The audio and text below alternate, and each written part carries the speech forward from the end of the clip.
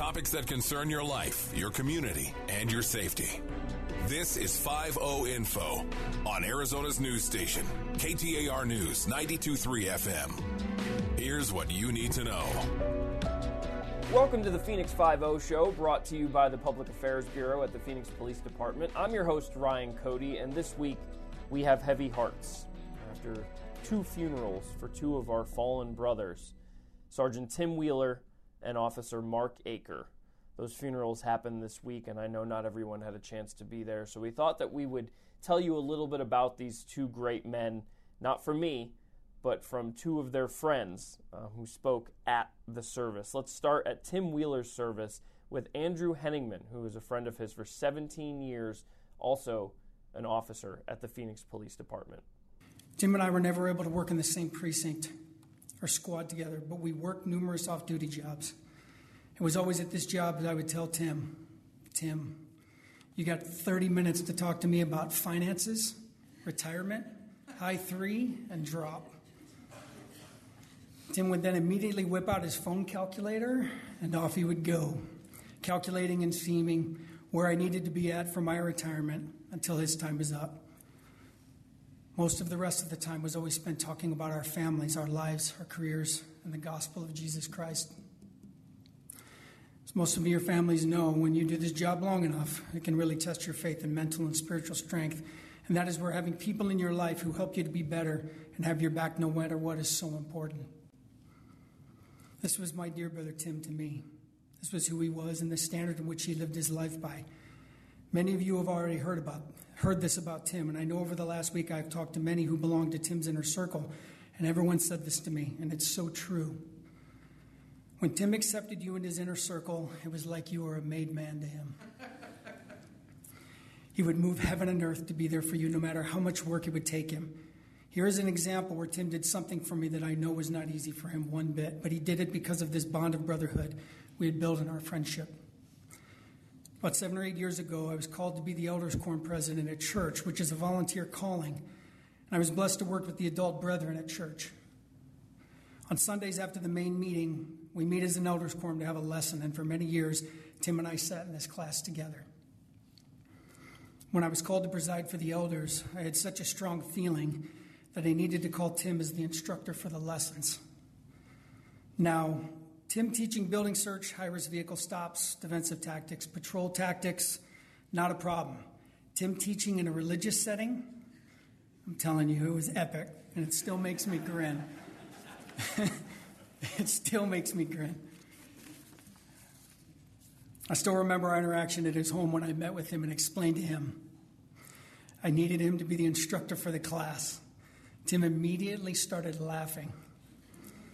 And he stopped and looked right at me and shook his head, and he said, I knew it. I knew that's why you were coming here tonight.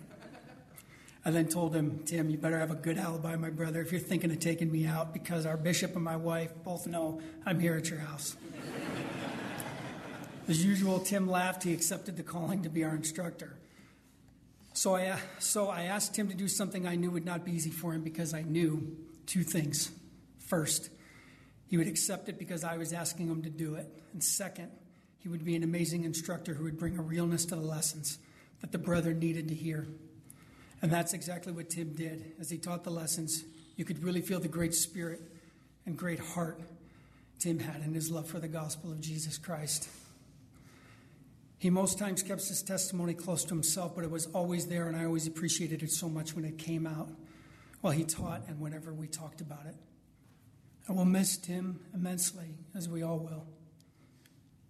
To Jen and the kids, your parent, Tim's parents and family, you will all see Tim again.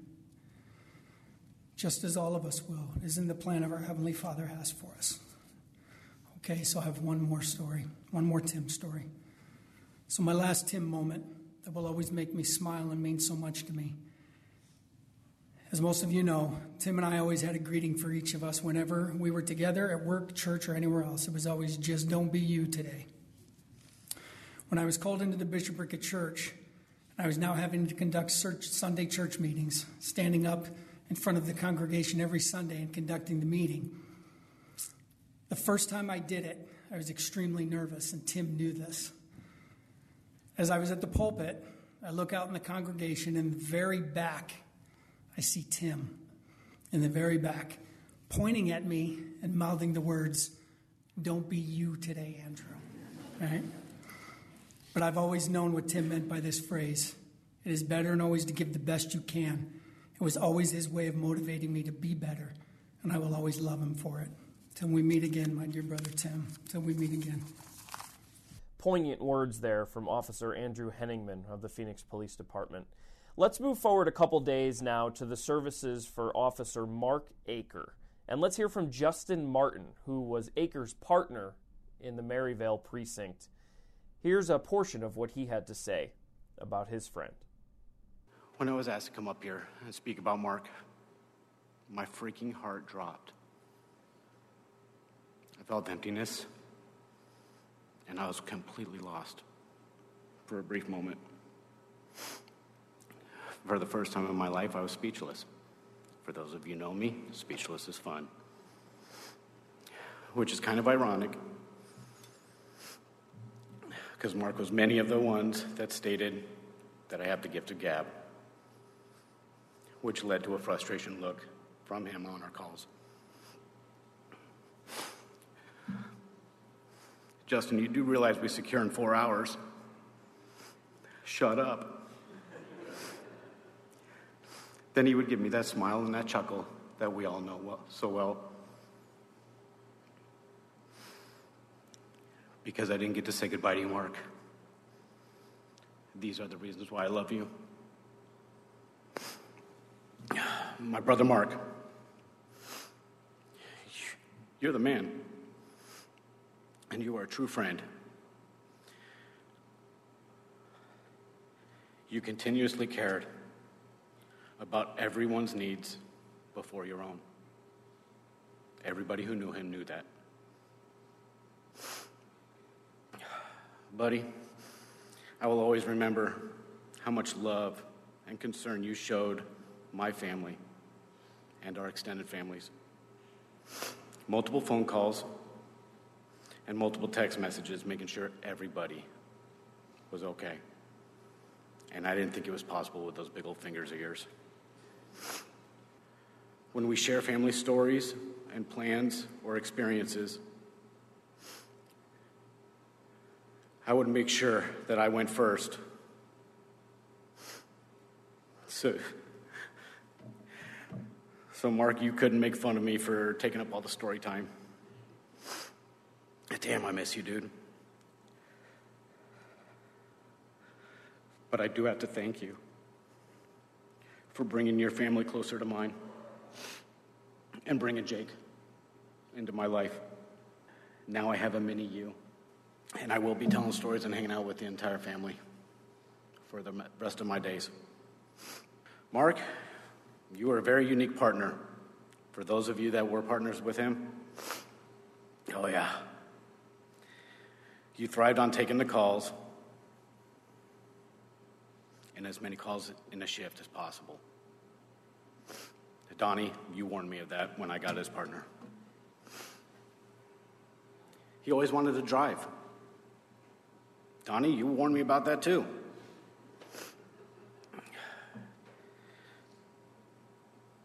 You always made me do the paper.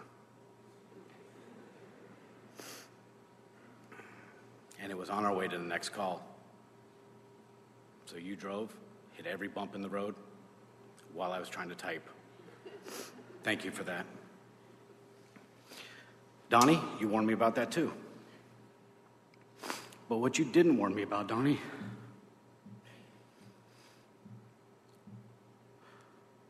was how good of a partner he was. How good of a man he was. Which made him one of the best partners I ever had. I am gonna miss you, dude. And if it's okay with you, Mark, I'm gonna save our stories. So when we all get together for a beer, we can cheers them, and it won't be natural light. My brother, you left us too soon. As my brother, you will be missed. you will definitely be loved. And as my partner, we will ride again in our beat. Important words there from Justin Martin, who again was Mark Aker's partner in Maryvale. After Justin spoke, we heard from Pastor Bob Fesmire, who is the chaplain at the Phoenix Police Department, and he had some very poignant words, I thought, about the challenges that officers are facing in this day and age. And, these two officer deaths were not violent deaths. They were medical incidents that both of them suffered while they were at work. And so I thought his words were particularly important to hear because of some of the things he had to say. Let's hear what he had to say at Mark Aker's funeral. The honor of today extends to all who proudly, professionally, courageously, and humbly give up the years on the back end of their life to protect us moment by moment when we need you most.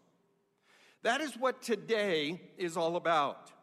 Honoring the life of a man who gave his life to a calling, almost 30 years, a calling that required sacrifices over the years, adding up to a final moment that we honor here today. There are those who give up their life in a moment of incredible heroism. But there are countless others who give up their life one moment at a time, year after year. It is the culmination of countless events and experiences, sacrifice and service, standing in the place for those who cannot or who will not step into the arena of warrior or guardian.